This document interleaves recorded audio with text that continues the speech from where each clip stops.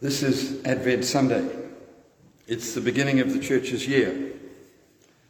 Advent means coming or arrival.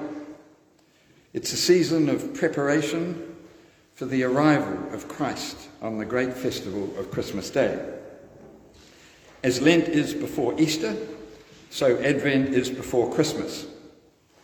Like Lent, altar frontals, vestments, and decoration around the communion vessels are coloured violet.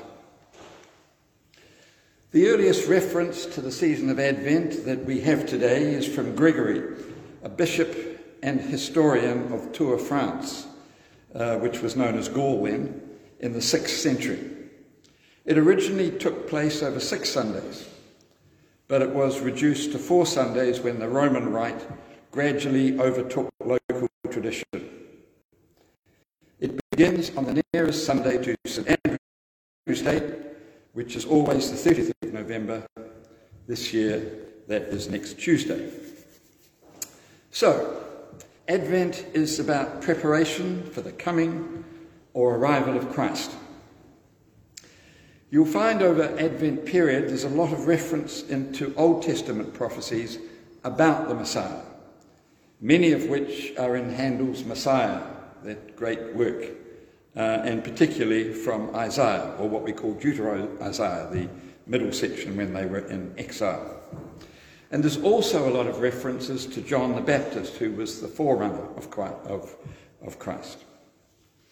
However, today, the first Sunday in Advent focuses on the second coming of Christ. And I have to say that while I have tremendous respect for the early church fathers in many matters, I do find it difficult that they chose to start the church's year with apocalyptic images of portents in nature, as in our gospel today, signs of the sun and the moon and the stars, the roaring of the seas and the waves, and fear and distress among the nations, people fainting and a sense of foreboding among people as Christ returns to judge and end life as we know it. This is pretty heavy stuff on our first day of the year. So what is going on here? Well, the first century Christians believed that Jesus was going to return in their lifetime. It's quite important to understand this because it makes more sense of a lot of the New Testament when you read it. They believed what biblical scholars and theologians call the parousia was imminent. By parousia, I'm referring to a belief that the return of Christ in some glorious way, that he would return in some glorious way to judge the living and the dead and terminate the present world order. And it's in our gospel today that the evangelists have Jesus saying, "Truly I tell you, this generation will not pass away until all things have taken place." They expected it immediately. Now, many of us tend to have some problems with that view today. But the early church really believed in it, quite literally, and that it was going to happen very soon. Furthermore, they were very confident about their sense of redemption as Christians, because they were a small group of people and different from many others. And so our gospel passage says, "Now when these things begin to take place, stand up and raise your heads, because your redemption is drawing near." Now, I think the church fathers thought they were starting the year on a very positive note about the great hope of eternal life with Christ, in a world where a lot of other things were pretty unpredictable for them. However, numbers of preachers down the ages have used the second coming to emphasise judgment and to put fear into people. On the extreme edge, there have been people who have claimed to know the day of the second coming and have gone up mountains with followers and waited for it. The rise of science and the Enlightenment have deconstructed many of those fears, and modern satirists have turned them into comedy. I'm sure you've seen some of the takeoffs. One of our staff at the Family Centre, for example, had a sign on her door which reads, "Jesus is coming, look busy." And of course, to illustrate the level of satire, some of you will remember Peter Cook's satirical End of the World sketch in the very famous Beyond the Fringe comedy. How will it be, this end of what you've spoken of, Brother Emon? The chorus says, aye, how will it be? Well, it will be as it were a mighty rending in the sky, you see, and the mountains will sink, you see, and the valleys will rise, you see, and great will be the tumult thereof. Then there's a gap. And will there be a mighty wind, Brother Emon? Certainly there will be a mighty wind if the word of God is anything to go by. And will this wind be so mighty as to lay the mountains of the earth? No, it will not be quite as mighty as that. That is why we've come up on the mountain, you stupid nit, to be safe.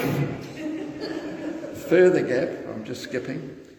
And shall we be consumed? Consumed? No, we shall not be consumed. We shall be up on the mountain, you see, while millions burn, having a bit of a giggle. And when will this be, this end you have spoken? This end of which you have spoken? The chorus, aye, when will it be? In about 30 seconds' time, as far as I can see, according to very ancient scrolls and my odometer watch. Chorus, shall we compose ourselves? Brother Emon, 15 seconds. 10 seconds. 5 seconds. 4, 3, 2, 1, 0. The chorus sings, now is the end, perish the world. Silence. It was GMT, wasn't it? Yes, says someone. Well, it's not quite the conflagration I had been banking on.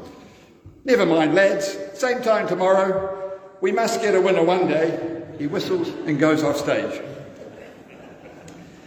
So the end of the world preaching has become a little out of touch and basically lost credibility in a modern world.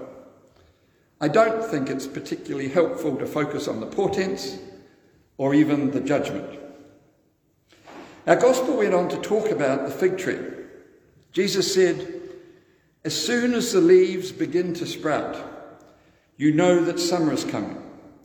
So also when you see these things taking place, you know the kingdom of God is near. Now in Aramaic thought, there were always two ways of understanding metaphors.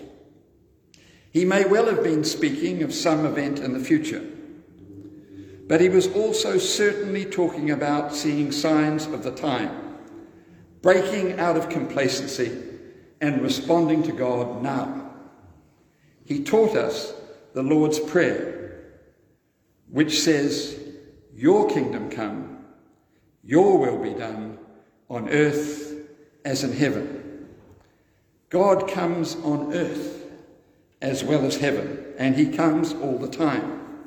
His kingdom comes when we work together with him, or the Holy One. That happens when we in this church serve the community. God comes. The kingdom comes when we truly love people and make the world a better place for others. It's part of the fulfillment of the Lord's Prayer.